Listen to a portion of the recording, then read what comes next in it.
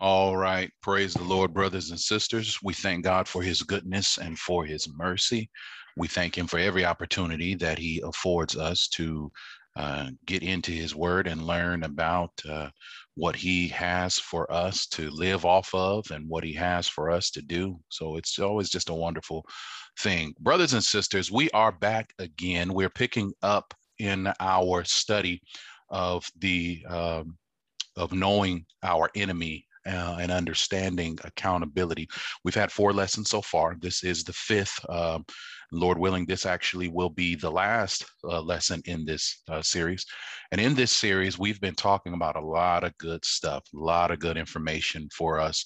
That we've been receiving that information and learning a lot about accountability and learning about the enemy and his kingdom, because we need to know those things. We need to understand those things. We used as a background or a springboard the scripture set of Second Chronicles chapter 12 verses 1 and 2, and then verses 5 and 8. Amen.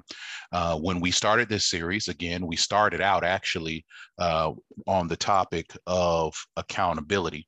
And then from there, the lessons that followed really kind of started to dig into knowing our enemy. And the reason why we took that approach is because when we look at our scripture set, and in particular, Second Chronicles chapter 12, verses 5 and 5 through 8, the Bible says that then came Shemaiah the prophet to Rehoboam and to the princes of Judah that were gathered together to Jerusalem because of Shishak, and said unto them, Thus saith the Lord, ye have forsaken me, and therefore have I also left you in the hand of Shishak. Okay. Now, if you read on, the story goes on to tell, you go on to see that God says, I'm going to grant you some deliverance. And then you also see that the reason why he did that is so that they would know, the difference, what it means to serve God and versus what it is to serve the world. Okay. Many people make the tragic mistake of thinking that they can do and live any kind of way or live according to the pattern, the methods of the world, and that's going to fly with God. Well, that is not the case. It will not fly with God. You can't live worldly and think that you're going to get heaven. That won't happen. Okay. You cannot love this world. You have to choose. All right. And so, because of this, that verse 5 and that B portion says, Thus saith the Lord, ye have forsaken me, and therefore have I also left you in the hand of Shishak. Now, we've taken that scripture, and that's taken us on the journey that's really propelled us into our topic of knowing and understanding the enemy. So we already talked about accountability, and in that scripture set, you do see accountability because prior to that, we find out that the children of Israel, well, what did they do? They transgressed against the Lord. Okay, that's what they did. They forsook the law of the Lord. Okay, which it didn't mean that they didn't believe in the law. Okay, it didn't mean that they didn't believe in God. That simply meant that they just stopped doing what God said do. They were going to do things their own way. And so they gathered their own strength. And when they thought that they were strong enough, when they thought that they were established enough, the word of God tells us that they forsook the law of the Lord. Thus, in essence, they stopped doing what the word of God says. They didn't throw out the law. They just decided they wasn't doing it. They had it all together.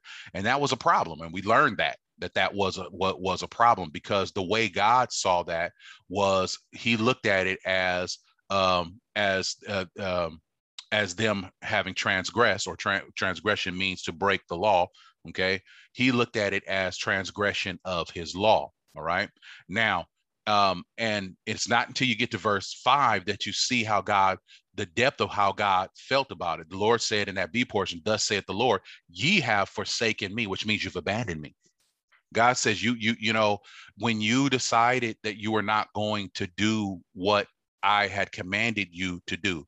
You may have kept the word, you may have kept the scriptures, you may have kept all those things, but when you decided that you were no longer going to do what I said do, you did a little bit more than just transgress. You abandoned me.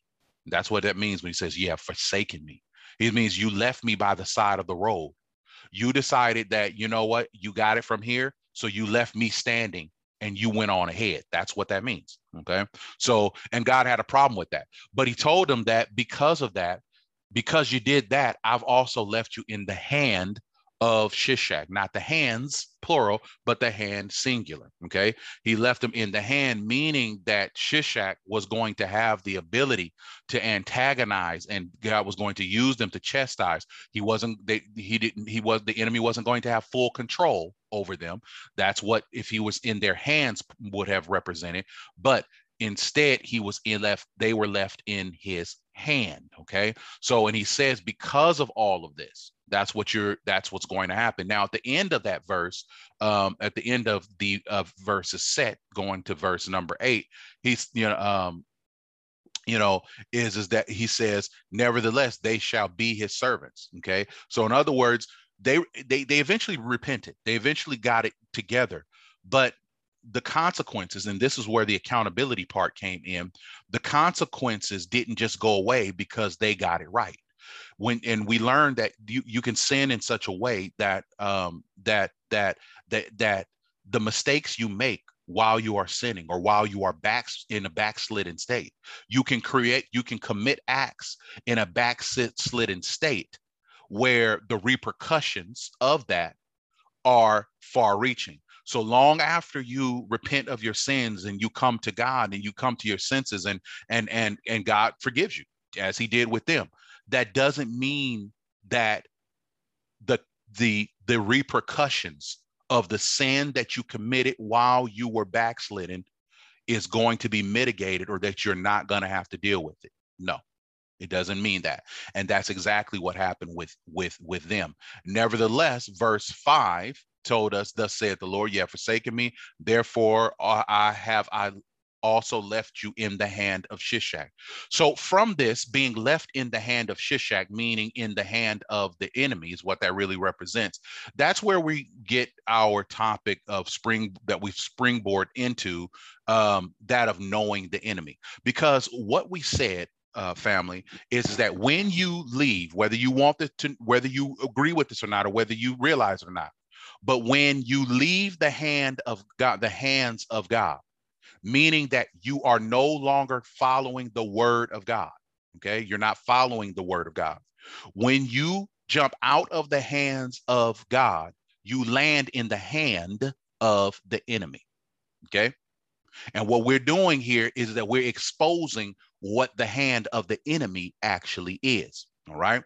And when we talk about exposing what the hand of the enemy is, we are talking about none other than Satan and his kingdom. So these last lessons dealt with that, and we talked about Satan's kingdom over the course of the last few lessons. Okay, we talked about all of these different things, because we learned that the message of this world, okay, we learned that the messages, or the undercurrent of the messages of the world, is really a doctrine of I, me, and mine.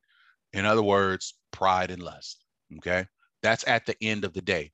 The world teaches you stuff like it's all about you, make your mark, do your thing, and all other sorts of things. And you do what's right for you. All of that those are subtle lies told by the devil. They're part of the devil's doctrine. Doctrine means teaching. Okay. They're part of his teachings of self-reliance, social indifference, and natural and divine independence. And if you take all three of those things together, all that means is I, me, and my. That is the message that the devil teaches. I, me, and my. Okay. Now, we learned a lot about Satan's kingdom, and we learned that the demonic realm is its own kingdom in and of itself. Okay. And that Satan is its leader. Okay. So the demonic realm is its own kingdom. We learned that. And Satan is its leader. We learned about the character of Satan. Okay. We learned that his character is fallen. We learned that Satan is a liar. All of these different things.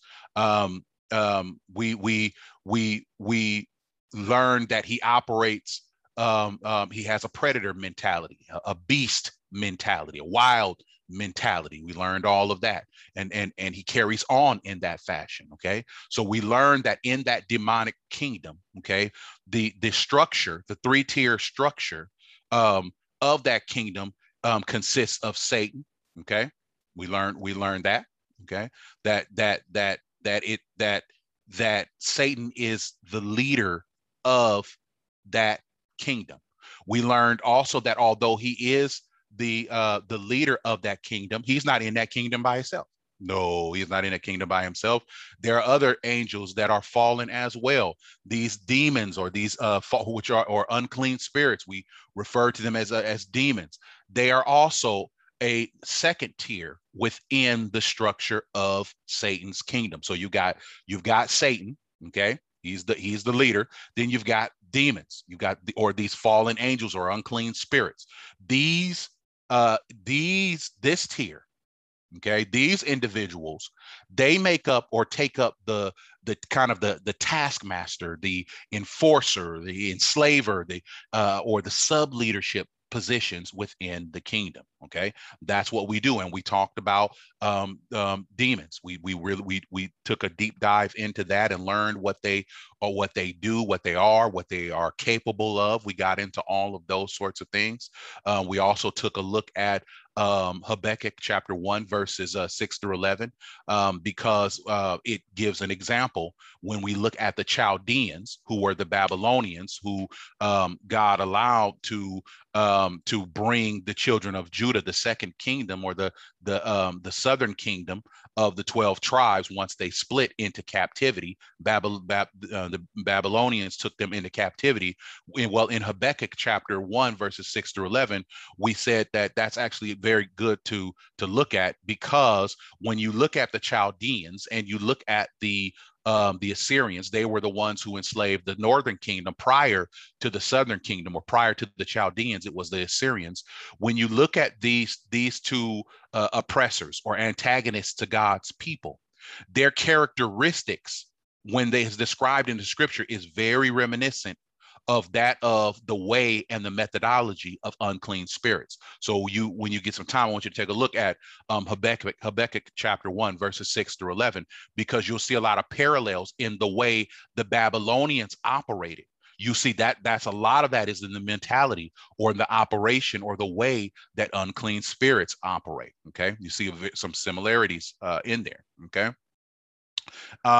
we also learned that there was a third tier. So after Satan and after the demons or fallen angels, unclean spirits, all that stuff, there's a third tier.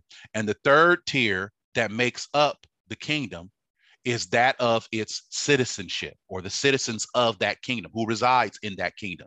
Okay, who are the people that are being lorded over? Who are the people that are being governed? Okay, who are the citizens of this kingdom? Okay, because they are also part of that kingdom. And we learned that fallen humanity makes up the citizenship and the slave labor force by which the will of Satan is manifested and carried out in the world we live in. Okay. Fallen humanity. When we say fallen humanity, we are talking about mankind that has not been regenerated. That means you have not repented of your sins. That means you have not been baptized in the name of Jesus Christ. And that means that you have not been filled with the baptism of the Holy Ghost. Okay, you've not received all that according to the Bible. Okay, now I'm not talking about you who think that you've received it. I'm talking no. Those who think you received it, that doesn't matter. You've got to receive it according to the word. Okay, if you have not received it according to the scripture, you have not received it. Okay, amen. So those who have gotten it according to the scripture, and if you're wondering about that, all you need to do is read Acts chapter 2, verses 38. Start at verse 36 and read it all the way through, and you will learn what you must do in order to receive salvation or to be regenerated. Amen. Okay. You're going to see the whole gambit from repentance all the way to being filled with the Holy Ghost and knowing that you're filled with the Holy Ghost. Why? Because you got a proof of receipt. You speak in other tongues as the Spirit of the Lord gives utterance. So you get it all. It's all right there. Acts 2, 36 through all the way through lines it out, and your salvation experience lines up to that. So you can say without doubt, without fear, I have been redeemed. Now, those who have been redeemed are not part of the devil's kingdom, okay? But anybody who has not done what the word of God has told us to do in order to be saved, they are who we refer to as fallen humanity. And it's these individuals whom we were once a part of, okay? So let's not go judging them, but because we were once a part of, these individuals make up the citizenship of his kingdom.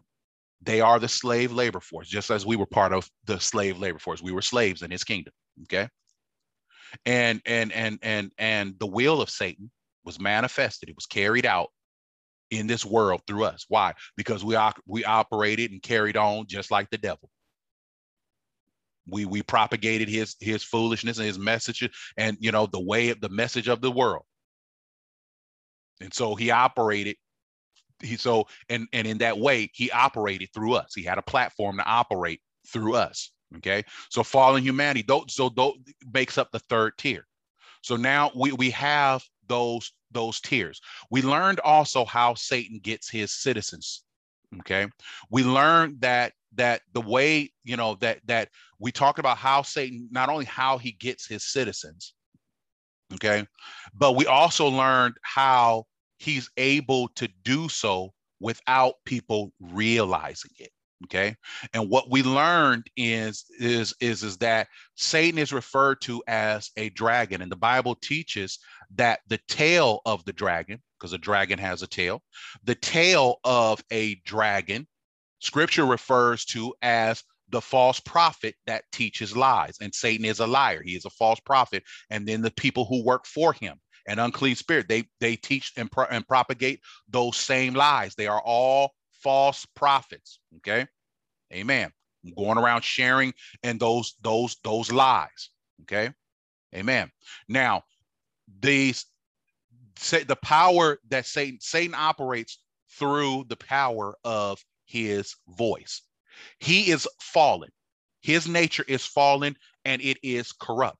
And he speaks out of his corrupt nature. And because he speaks out of his corrupt nature, and you'll need to review the last lesson in this series to understand how in depth what that actually means, because we talked about it then. But because he speaks out of his corrupt nature, everything that comes out is lies. And this is how the Lord could tell us that he is the father of lies. Because his wisdom, the word teaches us, was corrupted by reason of his beauty. He started to see himself, got caught up in himself, and his wisdom, meaning what he knew, the truth that he was given, got distorted. And so now, because it's distorted, he speaks out of that. So he lies. Okay. His voice. And his voice, when it is communicated, those who communicate his voice are false prophets. That's him. And that's the people and the folks that he speaks through. And no, you don't have to be like Hollywood, speaking in some dark, twisted, demonic voice or whatever else it is, all something weird and all that other kind of stuff. It ain't just all that. It ain't just all that kind of stuff. No.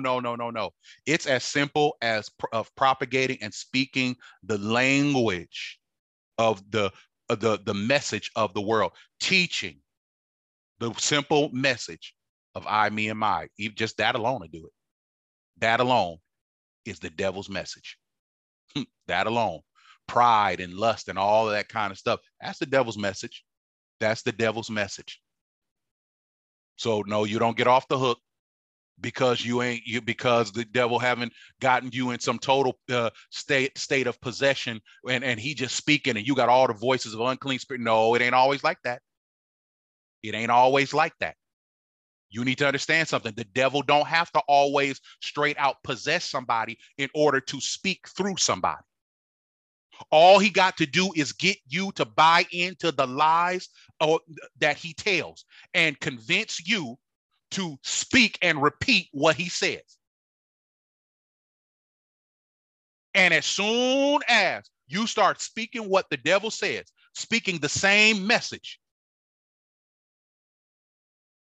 though you are speaking it of your own volition, meaning that it ain't all out just possession. But as soon as you start speaking it of your own volition, you speaking the devil's lies. You walking in the path of the false prophet. Amen. Amen. We learned that Satan is referred to as a dragon. A dragon has a tail, and the Bible teaches, amen. The Bible teaches very plainly that the tail is the false prophet. Amen. That's Isaiah 9:15. You can see that for yourself. Isaiah 9:15 to show you that the prophet that teaches lies, he is the tail. Remember, it was with his tail that he drew a third of the stars of heaven. The stars of heaven represent angels. So these are the fallen angels that fell with Satan. He used his tail. What does that mean? He used his voice. He seduced them with lies, tricked them, and they became corrupt. They bought into the message, and all of them got exiled. You see that? Amen. Amen. Amen. So we learned about all of that. And then we asked the question, well, how is he even able to do all that? And we learned that it's because Satan can transform. 2 Corinthians 11:13-15 makes it very plain that Satan himself is transformed into an angel of light, and his ministers also be transformed as the ministers of righteousness. So that means the devil transformed, and then people and unclean spirits who work for the devil, they transform as well. Now, a human being who would be transforming, that would be a person who appears to be somebody who they're not. They act like they're your friend. They act like they this and that. They act like they have your best interest and all that other kind of stuff. All the while, no.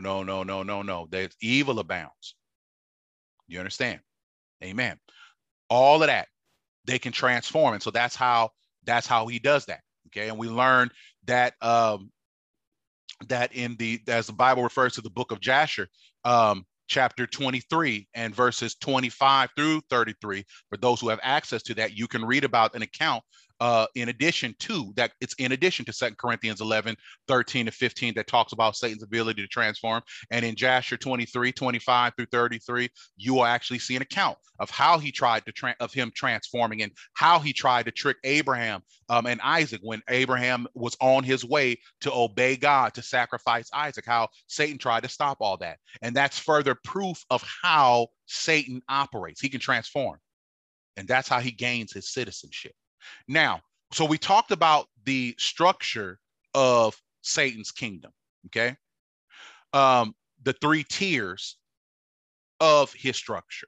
So him as the leader, you got the fallen angels, unclean spirits, those demons as they are called, okay? They make up that second tier. They're the taskmasters and all that other kind of stuff. And we learned about them. And then we also learned about the third tier, the citizens. And that's the people. That's the human beings who have not been saved. Well, in addition to that, Satan's kingdom has a government structure of its own. Now, I've given you the physical structure, so to speak, or as for lack of a better way, because this is all pretty much in the spirit for the most. We're talking about spiritual things that cannot be seen with the naked eye. The only part of it the only tier of Satan's kingdom that can be seen with the naked eye is that of the third tier, which is the people. Okay, us human beings who are in league with that's the part that of the structure. Two of those pillars of his structure are invisible: Satan and unclean spirits. All right, or these fallen angels. But then you have that visible part, and that component is humanity that is in league with the enemy. Now, when we talk about that, in addition to that, that's the physical structure or the three-tier structure. But what we also need to then understand is the government structure. Okay, we know who's in the kingdom. but now how does the kingdom run? Okay, this knowledge, we didn't always know this knowledge, but God shared this knowledge with us through the Apostle Paul. Okay, and that's what he was doing when he was talking to us in Ephesians chapter 6, 11 through 12. Bible says this: put on the whole armor of God, that ye may be able to stand against the wiles of the devil. For we wrestle not against flesh and blood, but against principalities, against powers, against the rulers of the darkness of this world, against spiritual wickedness in high places. Now, you need to understand it's very important, because this government also reconfirms the three-tier structure that we talked about. Okay, watch how we go from here. The structure, government structure of Satan's kingdom. When you start talking about principalities, powers, and rulers, now you're talking about government structures. Okay, now you're talking about, you're not talking about just the individual players in the kingdom, such as Satan, demons, and fallen humanity. You're not talking about just the players in the kingdom. Now you're talking about how the kingdom plays. Now you're talking about how the kingdom is run, the government structure. Okay, principality simply means ruler. Okay, but it means it in the supernatural sense. Okay, so a principality would be any supernatural being beside God. Besides God. I don't mean beside God, because God, there's nobody beside God at all. But I mean that any other supernatural being outside of God acting in a ruling or commanding capacity. So that would be Satan.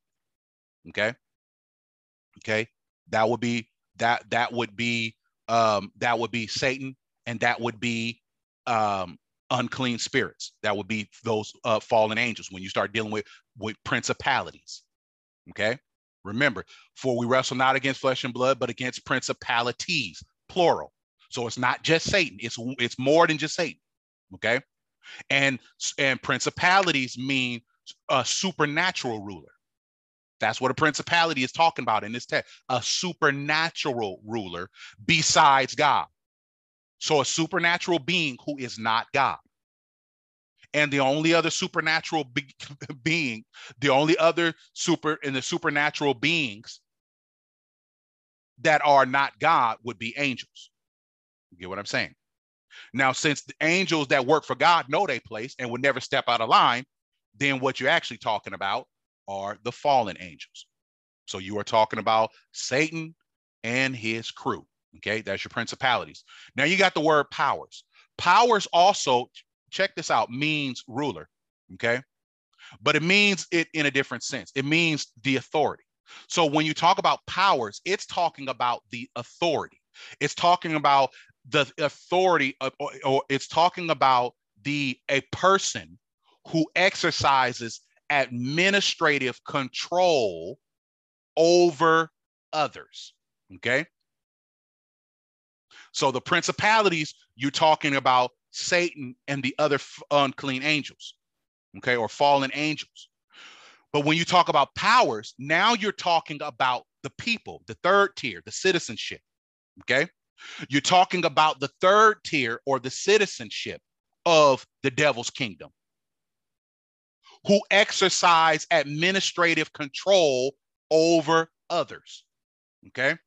So these would be these would be the kings and the presidents and the government and all of these different things in which Satan has influence over. Okay, these would be those who are in the actual leadership positions, who are under the influence of Satan in the world that you know today. Those are the powers. That's who they are. Okay, they are the ungenerated man who are in the actual government or leadership positions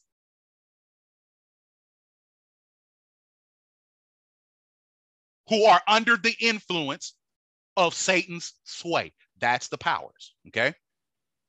Then you got rulers. And rulers, when you break this down, actually means world influence, okay? So it is any influential governing authority over the inhabited world, understood in terms of physical control. Okay? Now, what are you talking about? The rulers are the actual systems in place. Do you understand what I'm saying? Principalities are the spirits, the unclean spirits, the fallen spirits. Powers are the people that these spirits influence and work through. Okay? The rulers are the systems that these unclean spirits have put in place, the structures, all whatever it is, the world influence. In other words, the way of the world is what it is. The way the world operates, which is fallen. That's the rulers. Whether they be companies, it could be anything. They are the systems, they are the institutions that are run by those who are influenced by the devil's propaganda. They may not necessarily be the ones who are in the government positions, but these could be the ones who are in the everyday positions.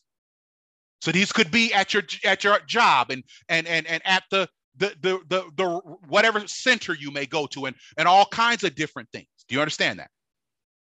Good. I hope you understand it because we're building on that. Okay. And so the word says, put on the whole armor of God that ye may be able to stand against the wiles of the devil.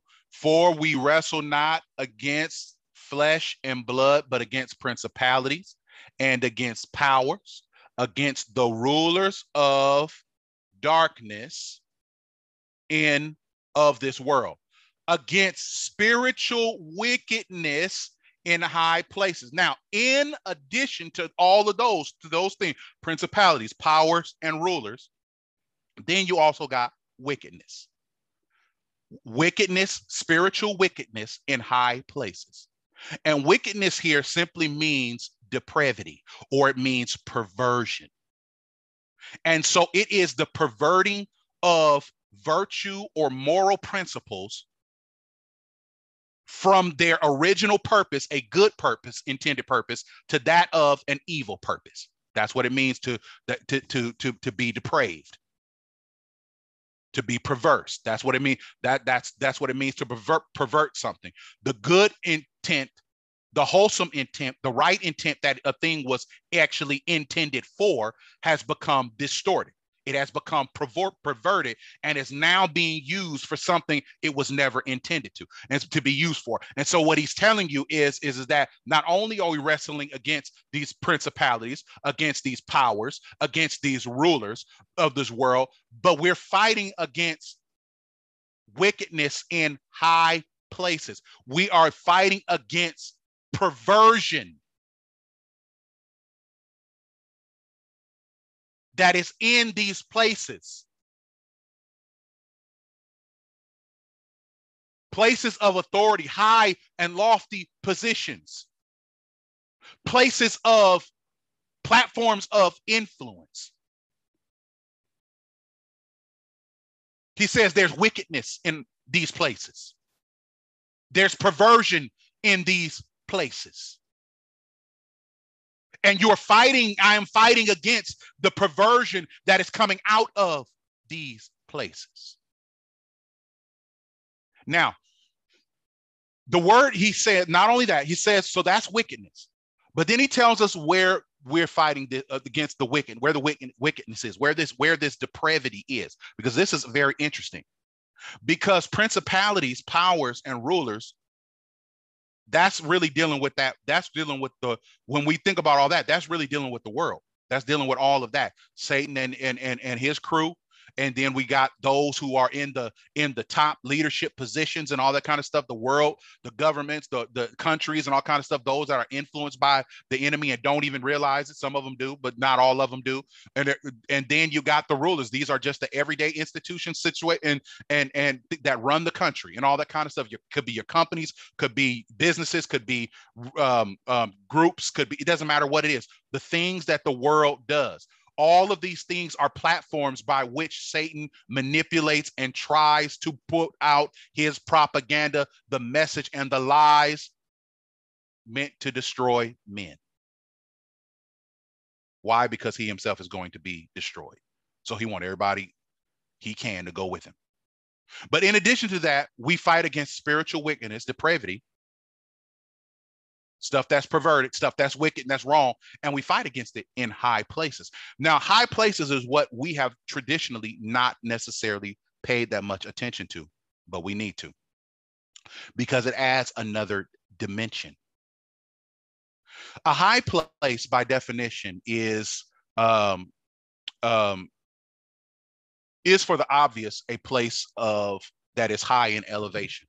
So it's not called high place for nothing, because you don't call it a high. It's not called high place because it isn't high. In the traditional sense, a high place is a physically physically high location. Okay, but it was often a symbol of power and authority. So it was a place that was at a higher elevation, but it was often a symbol. That higher elevation was often a symbol of power and authority. Okay, so men often considered the high places, which were places to worship, by the way, because you didn't put that together. High places were often considered by them to be a place where the divine could interact with mankind. So it was a place of divine, where there was a measure of divine power that could be found. Okay. And in the ancient world, the high place, also referred to as the heights, were viewed by the people as the abodes or home of the gods in some cultures. So there are many cultures that the high place, they felt that not only was God there, but you could feel or interact with God if you went to these high places. Okay. Now, high places were, in essence, when we start putting this into context of scripture, high places were unauthorized places of worship. Okay. High places, or these unauthorized places of worship, were in essence the attempt of mankind, if you think about it, to make the mortal, we who are lower, superior to he alone, the Almighty, who is the highest. The creation of a high place was really man's attempt to define, to defy, and to dictate to God. That's really what it was all about. And it's why God hated so much. It's why God hated. God hated.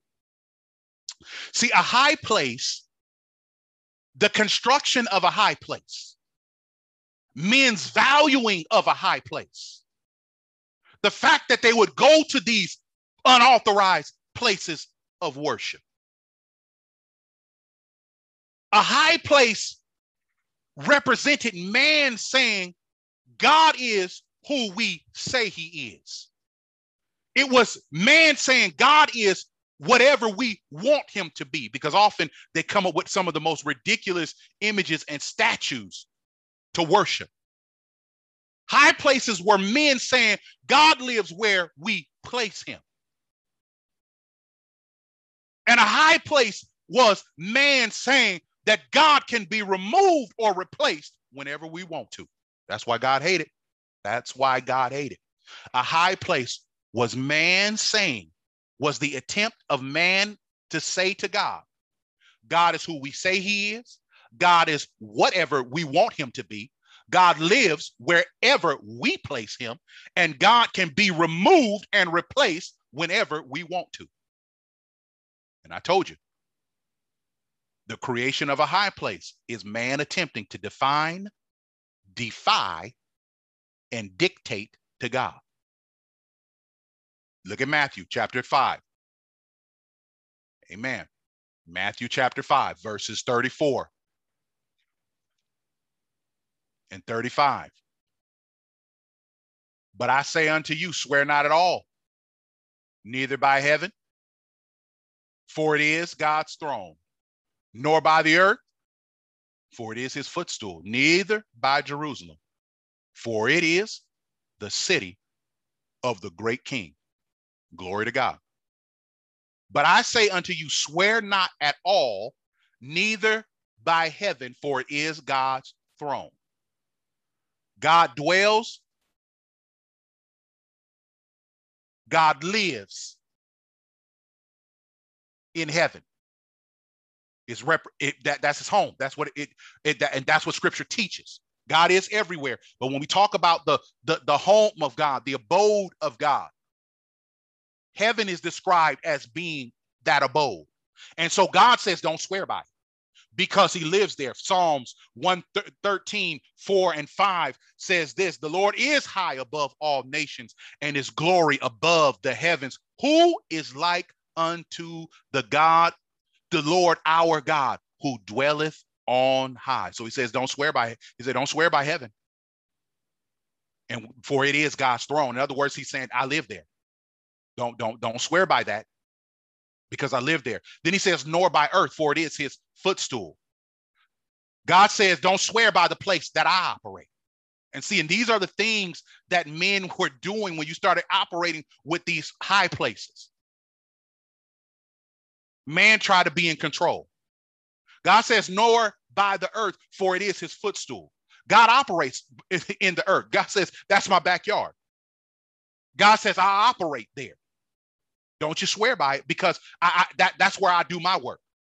And you don't run anything. I run it. Psalm 24, 1-3 says this: the earth is the Lord and the fullness thereof, the world and they that dwell therein, for he hath founded it upon the seas and established it upon the floods.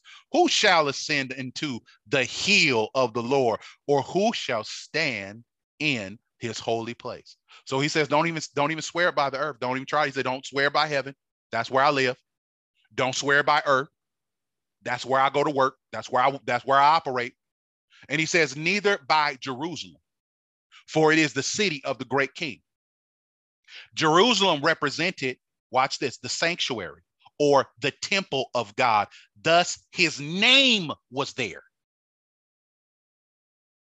So he says, I don't want you swearing by Jerusalem, because you're swearing by my temple. In essence, you are swearing by my name, where my name resides. God said, no. Look at Deuteronomy chapter 12, verse 5 says this: but unto the place which the Lord your God shall choose out of all your tribes to put his name there, even unto his habitation shall ye seek, and thither thou shalt come.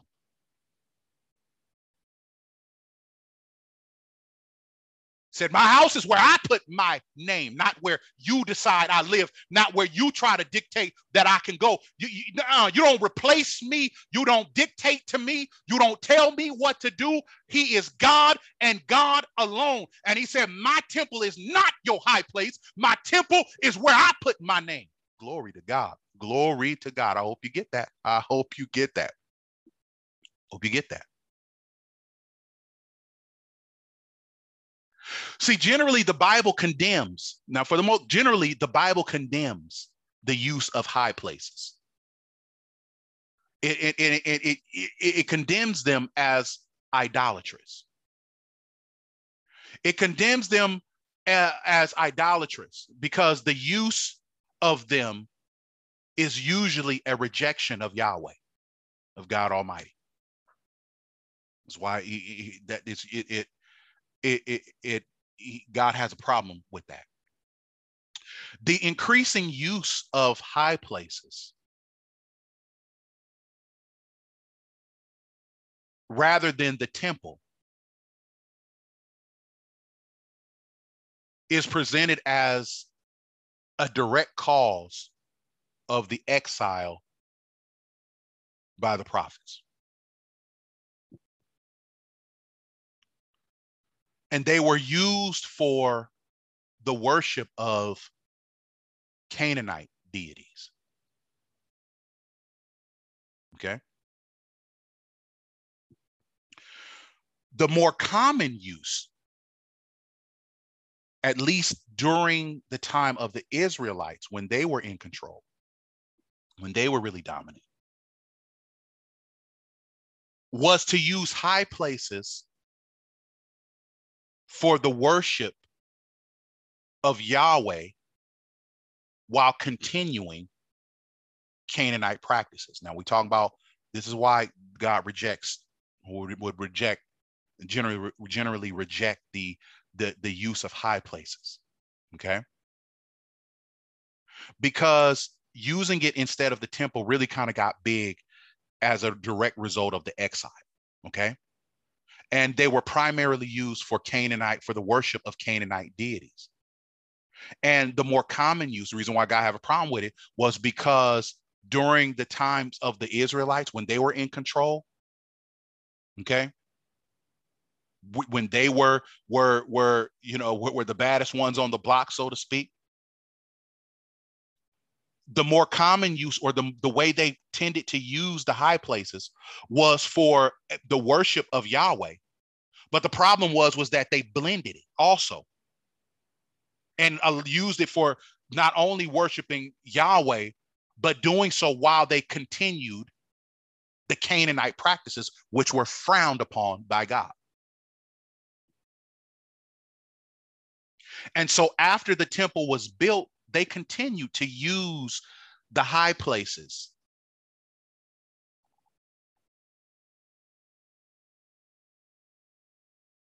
and it was seen as a deliberate affront to Yahweh, or to God Almighty. And it was seen as a rejection of God. Go back to Deuteronomy chapter 12, verse 5. But unto the place which the Lord your God shall choose. Remember, God chooses the place. He says, out of all your tribes, to put his name there. So the place where God chooses to put his name, not where you choose. And the high place was chosen by man. God says, no. He says, the place where God shall choose out of all the tribes to place his name there. He says, even unto his habitation shall ye seek, and thither shalt thou come. So in other words, what he's saying is he didn't authorize no high place. God says, you go. If you're going to go somewhere, God says, you go to where he alone selected to put his name. Okay. That's what he's saying. In fact, Solomon's problems,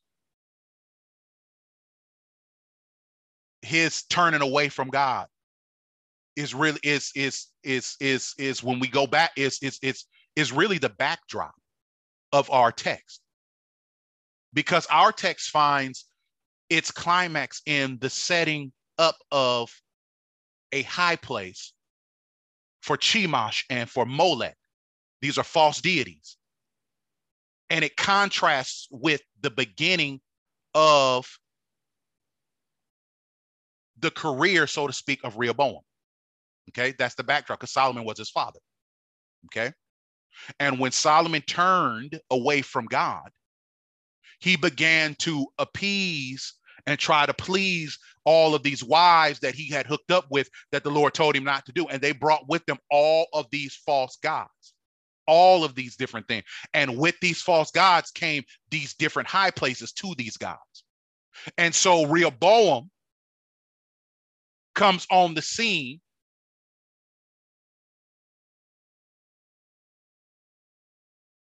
during all of this, and with all of this going on. Okay. Now I want you to understand, if you go back, If we go back, we said wickedness, we said principalities, powers, rulers, wickedness. So that's the depravity. Watch this. That perverting of virtue and moral principles. And remember all of that. He says principalities, powers, and rulers. So we're dealing with the world. Now watch how this God changed. God is giving insight, because he says, for we wrestle not against flesh and blood, but against principalities, against powers, against the rulers of the darkness of this world, against spiritual wickedness in high places. Now, watch this. You need to understand, because now that you know what the high places are represented, okay? The high place represented unauthorized places of worship. In other words, those places where God does not reside, yet people go in order to worship God. Now, that you need to understand the impact of that, the implication of that, because what he's telling you is that the high places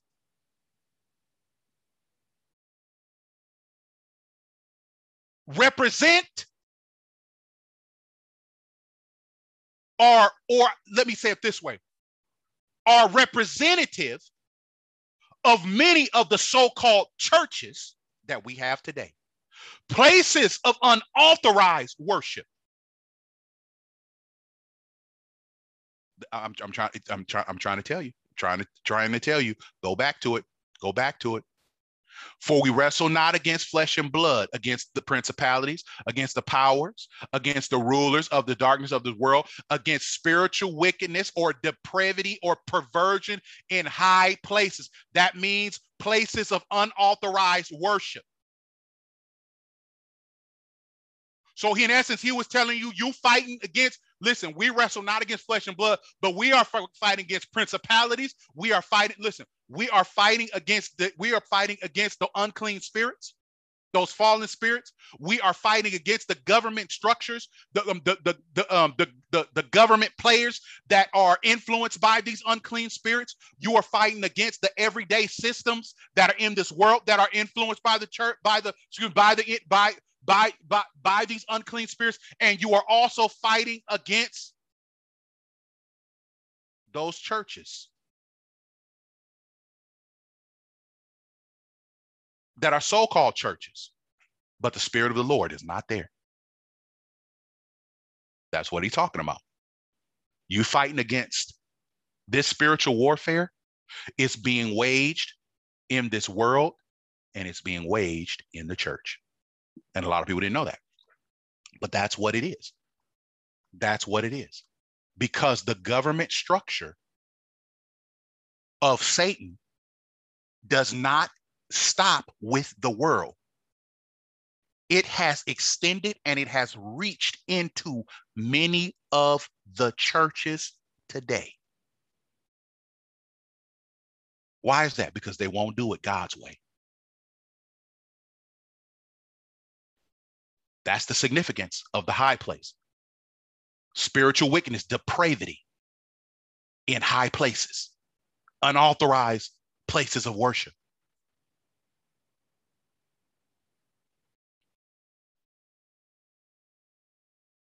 Churches where God don't reside. And God says, I got a problem with that.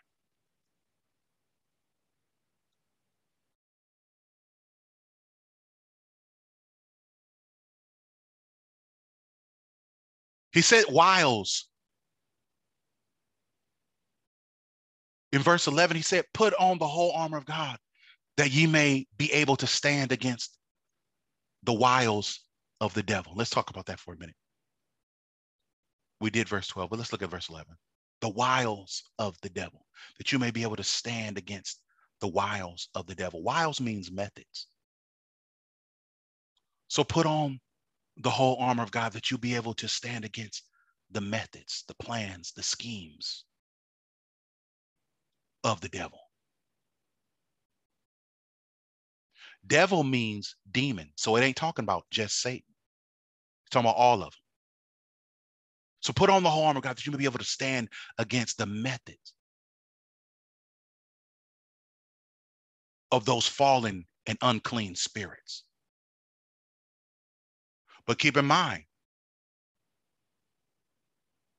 devil doesn't just mean demon in this, but it also means slanderer. And remember, the adversary, the Bible teaches us, is the accuser of the brethren, or a wicked person. Devil means demon. It means slander. So that's your unclean. That's the other fallen angels. Slanderer. That's Satan. Okay. Because he's an adversary and he's the accuser of the brethren. But notice what he said. But it also means wicked person. And remember, I told you the word of God said against spiritual wickedness in high places.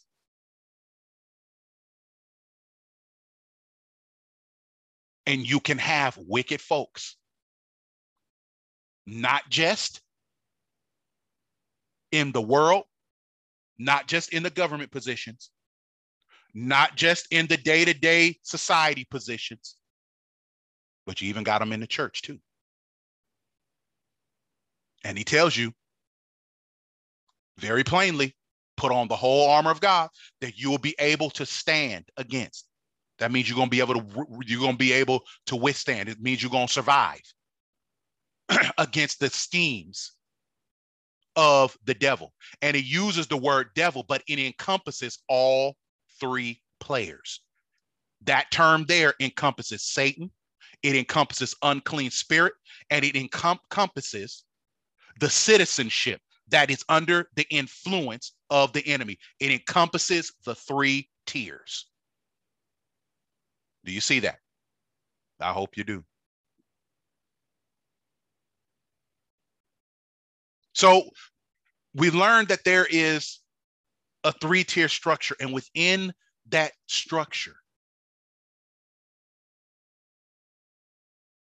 there is a government. And verse 12 of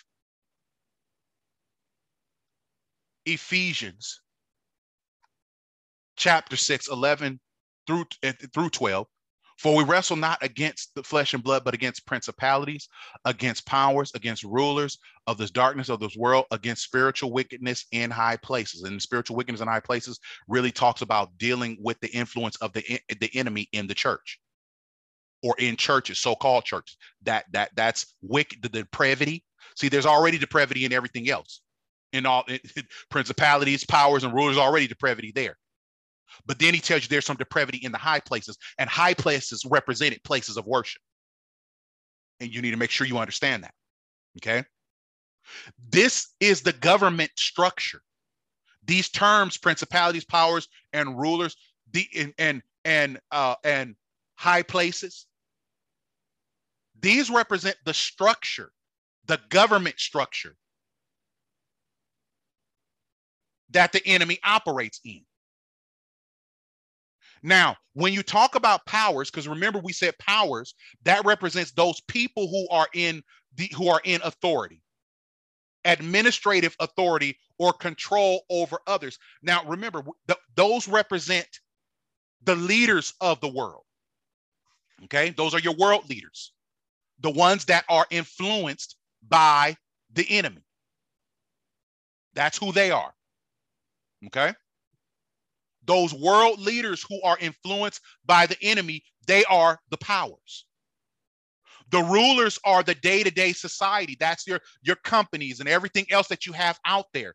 All the other structures and institutions in the world that are run by people who are not necessarily powers, but they are in leadership positions, or they make up the way of the world.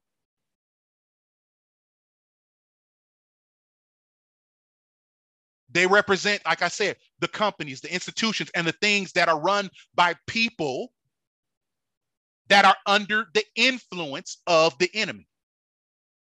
Now, obviously, if the company or the business or whatever else it is run by somebody who is God-fearing and follows the word of God, they're exempt from all that. This don't apply to them. But everybody else, it does. Because if you ain't doing it God's way, you're doing it the devil's way. There are no other options. There is no middle ground.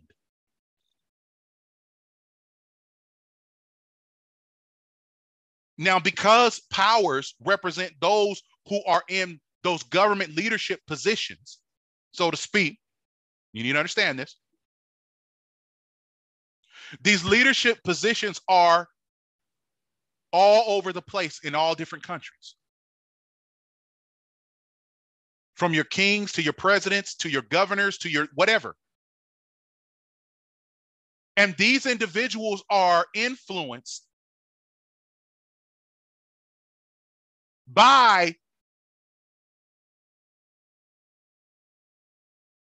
the principalities or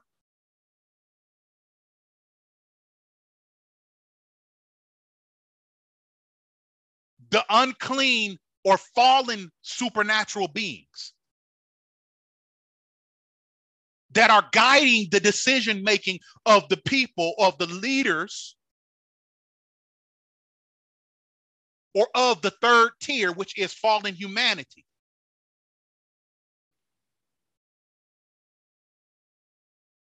And because demons and Satan are not omnipresent, meaning, again, we talked about this before, they're not everywhere at the same time. These people are not all influenced by the same exact devil or unclean spirit. They are influenced by different spirits. And they all propagate the same message that comes from the chief of these unclean spirits, which is Satan himself. Therefore, as many government territories that you have in the natural,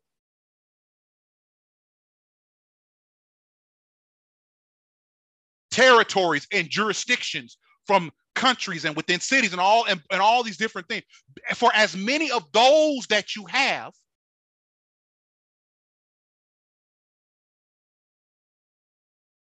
so too do you have the territories and jurisdiction of different unclean spirits. Behind every unclean leader is an unclean spirit. And that spirit that is influencing the leadership, that is their territory or their jurisdiction. And so the government structure of the devil or of his kingdom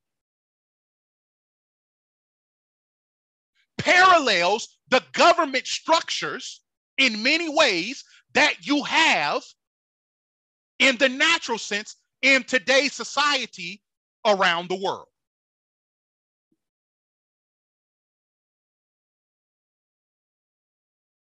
Now, to give you an understanding of this and to kind of bring that home, look at Daniel chapter 10,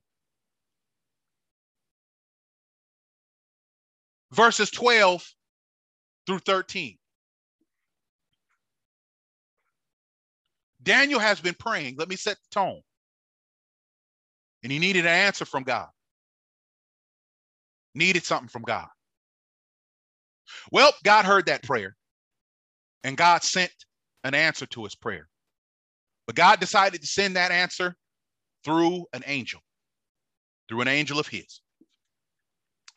And watch what happens as God sends this angel to bring Daniel the word that he so desperately needed, the answer to the prayers that he so fervently prayed. Daniel chapter 10, verses 12 through 13 says this: Then said he unto me. This is the angel talking to Daniel. He says, Fear not, Daniel, for from the first day that thou didst set thine heart to understand, and to chasten thyself before thy God. Thy words were heard, and I am come for thy words. In other words, let me make that point. He said, Daniel, I don't want you to be afraid. Don't be afraid. No need to be afraid right here. Because from the first day that you started praying, that you set your heart to understand God, when you called out to God the first time, I want you to know, Daniel, God heard you the first time. We get into a cycle where we're talking to God and we've been praying to God about the same thing. And there's nothing wrong with that. You keep on sending up timber. You keep on being faithful. Brother, my sister, you keep right on praying. You keep right on going with everything you got to God. But I want to tell you something. If your heart is right, if you're doing what God has told you to do, I want you to know that from the very first prayer, God had already heard your voice. And so the angel's telling Daniel, from the first day that thou didst set thine heart to understand and to chasten thyself before thy God. That means you humbled yourself. You didn't just want to seek God, but you wanted to live right before God. And many times there are some of us who don't get an answer from God. We're crying out to God. But the reason why you won't get no answer is because your lifestyle is out of sync. You cannot live any kind of way all the while asking God to bless you. He's not going to do it, family. He's not going to do it, friend. It's not going to happen. But Daniel wasn't like that. Daniel set his heart to understand, which means that he set his heart to pursue God. And to chasten himself before God. That means not only did he go after God, but he humbled himself. He went after God the way God wanted him to go after him, not the way Daniel came up with. Do you hear what I'm telling you? In other words, he didn't come to God by way of a high place. No. He came to God by way of an authorized channel, the way God wants to do. And he said, thy words were heard. And I came for the word. He said, I was on my way. That's what the angel was telling. I heard from the very first time. I want you to know, Daniel, that your words were heard, and it's because of your words that I'm on my way. But now watch this, because we're going to get some insight as to how concerning the government and how the enemy's kingdom is set up. He says, but the prince of the kingdom of Persia withstood me. And remember, I told you, princes is also a title that is referred to, that angels are referred by. Remember, Satan is called the prince of the power of the air. Angels are often referred to as princes. Now he says, but the prince of the kingdom of Persia withstood me 120 days, so 21 days. But lo, Michael, one of the chief princes, there we go, talking about Archangel Michael. They're called princes. I told you that. Good and bad, they're referred to as princes. But lo, Michael, one of the chief princes, came to help me. And I remained there.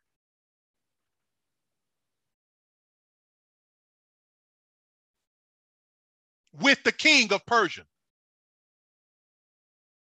14 says, now I am come to make thee understand what shall befall thy people in the latter days. And he goes on. That's the A portion of verse 14. He says, now I got the answer. I'm here now. But I want you to notice something. He says, from the first time that you called out, the first time that you turn towards God and you're chasing yourself and all these things, he said, God heard your words the first time. And I was on my way. God sent an answer for Daniel by way of an angel. But when the angel was on his way, he ran into trouble. When he talks about, but the prince of the kingdom of Persia withstood me, he ran into trouble or a roadblock, so to speak,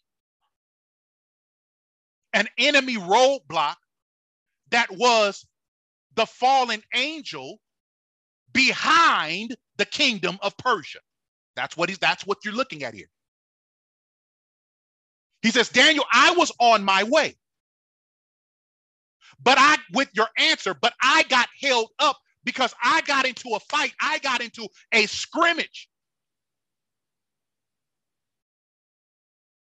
with the unclean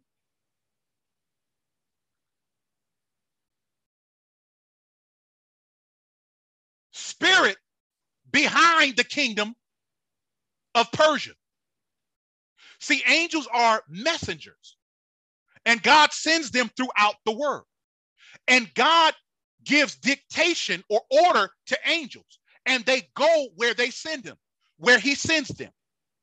And when they are done with whatever it is they're doing, it is God's prerogative to give them a new assignment. They are here among us working on behalf of God Almighty. And so God sent this angel who probably finished up another assignment. We don't know. But he sent this angel, and this angel, while on his way, crossed into the territory or crossed through the territory that is the kingdom of Persia. That's the natural. But behind the natural territory was a demonic jurisdiction. There was a prince or a fallen angel behind, or a principality, if you will, behind the natural principality that was the kingdom of Persia.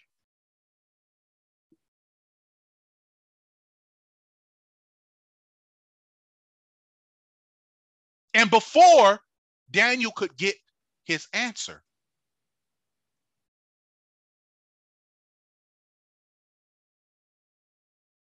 the unclean spirit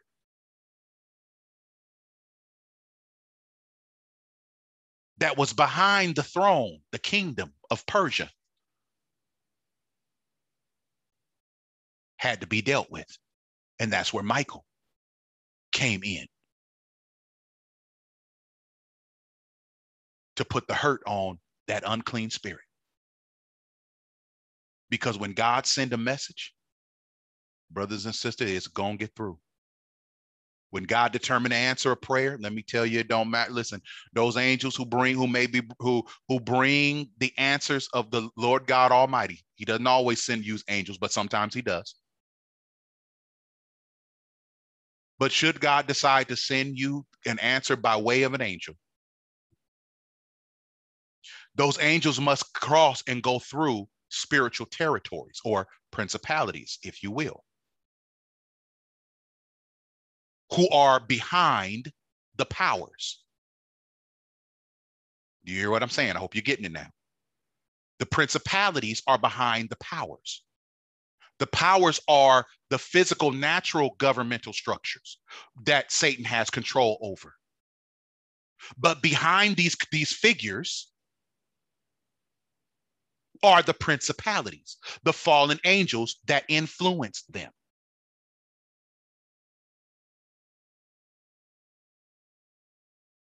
And so when you go back to Ephesians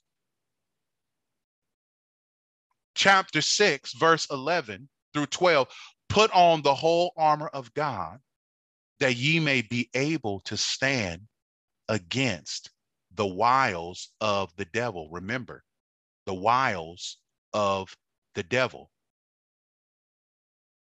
Wiles means method. The devil refers to either demons or the slanderer, the Satan himself, or the wicked people that the devil employs. And when you understand that, you understand that God, when he tells you to put on the whole armor of God, that you may be able to stand against the method and schemes by which the kingdom of Satan operates. because that's what you're fighting against. That's what believers are fighting against.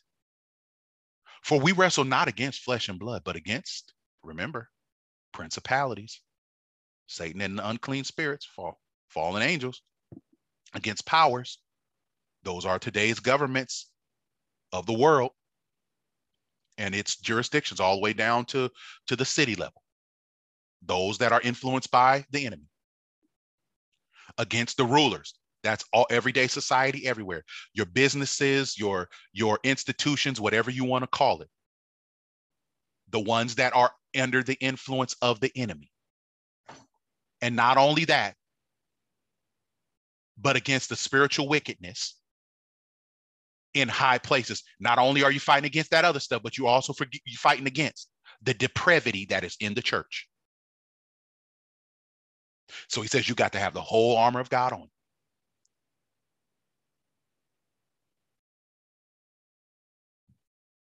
Because there are jurisdictions. When you move from city to city, you have to understand, because it's set up like this, then what this in effect means that as you move from city to city, this is why you got to always be praying. You got to stay prayerful. You got to stay on your knee. Because when you move from city to city in the natural, you also move in the spiritual in between the jurisdictions of the various principalities. And different principalities or different fallen angels are in control of different cities, different territories. This is why you've probably noticed you can go to some cities and one city will seem to be real big on this thing that's just totally perverse, and another one seems to be given to this, and cities kind of almost like they have their own theme, so to speak. Their own worldly kind of message, the thing that they're about, or whatever else it is, that worldly thing. That this is why, because there are principalities that govern these locations,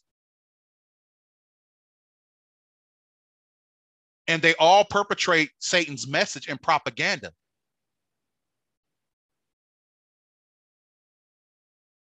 But they all have their own agenda.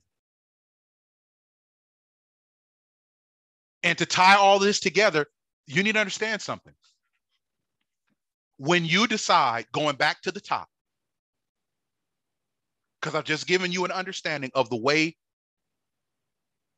the enemy's kingdom is structured and organized.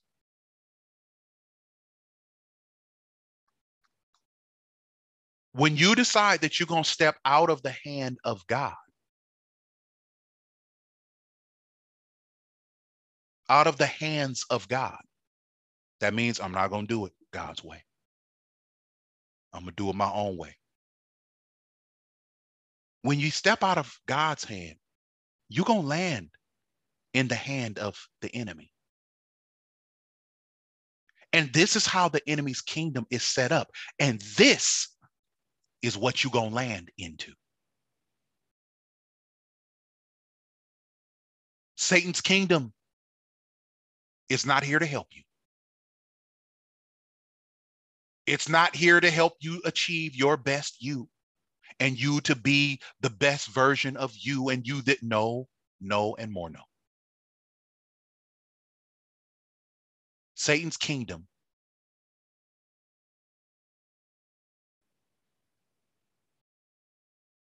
is about tricking you into going to hell.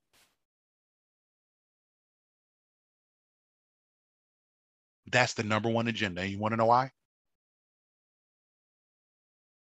Because they going to hell. So their mentality is, let's take everybody else, as many as we can, with us.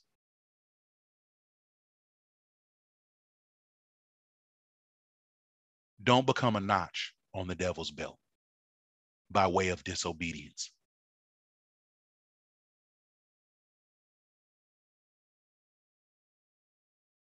These unclean spirits are out there. And they are the power behind the world powers that you know, be it national, worldly, or government, or local, doesn't matter. They are backed. Those who are not on the Lord's side, they are backed by the power of the enemy. And most of them don't even know it.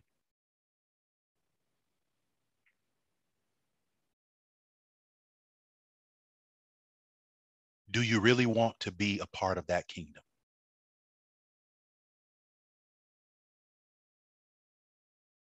It's not going to last. It's not going to stand the test of time. Satan has already lost. He's already a defeated foe. Why on earth would we want to choose to be in league with him? No, live holy, live righteously, love God with everything. Turn away from your sins and turn to God and live. Obey the gospel. I already gave it to you, Acts 2:38. That's all you got to do. That's all you got to do. Turn from your wickedness. Turn from your own ideas. Turn from your own way. Turn to God and live.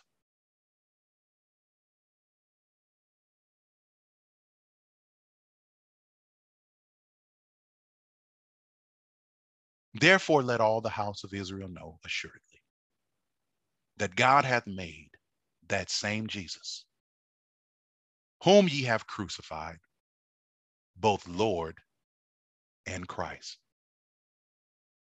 Now, when they heard this, they were pricked in their heart and said unto Peter and to the rest of the apostles, Men and brethren, what shall we do?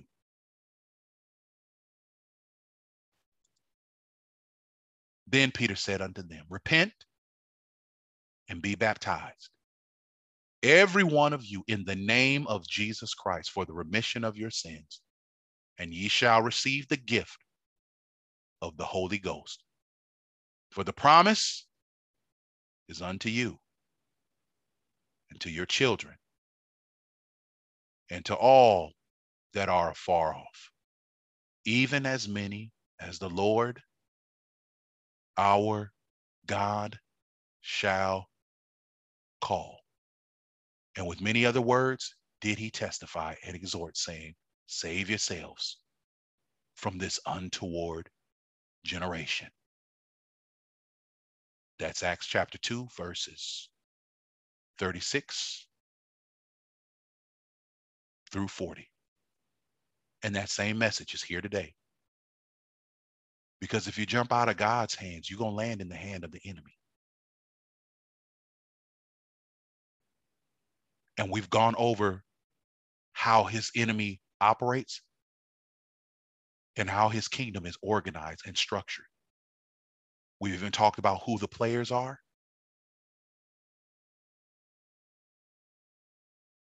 Spiritual and natural.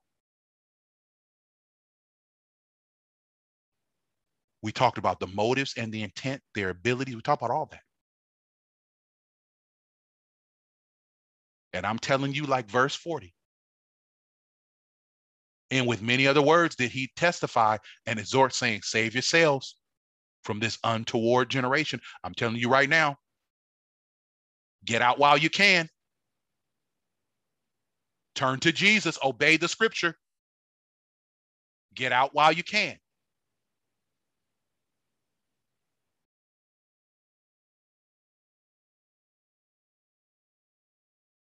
Because what the devil is offering is not even almost what you want. God bless you, brothers and sisters. I pray that this lesson, these lessons have been a blessing to you, that you will obey the scripture and that you'll share this with those that need it and help them understand how things are set up and how the enemy works.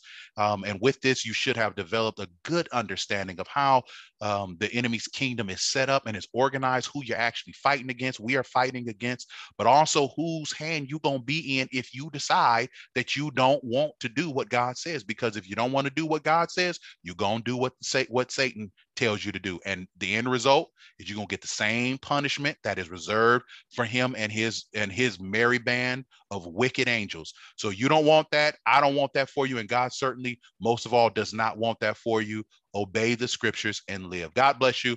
Until next time.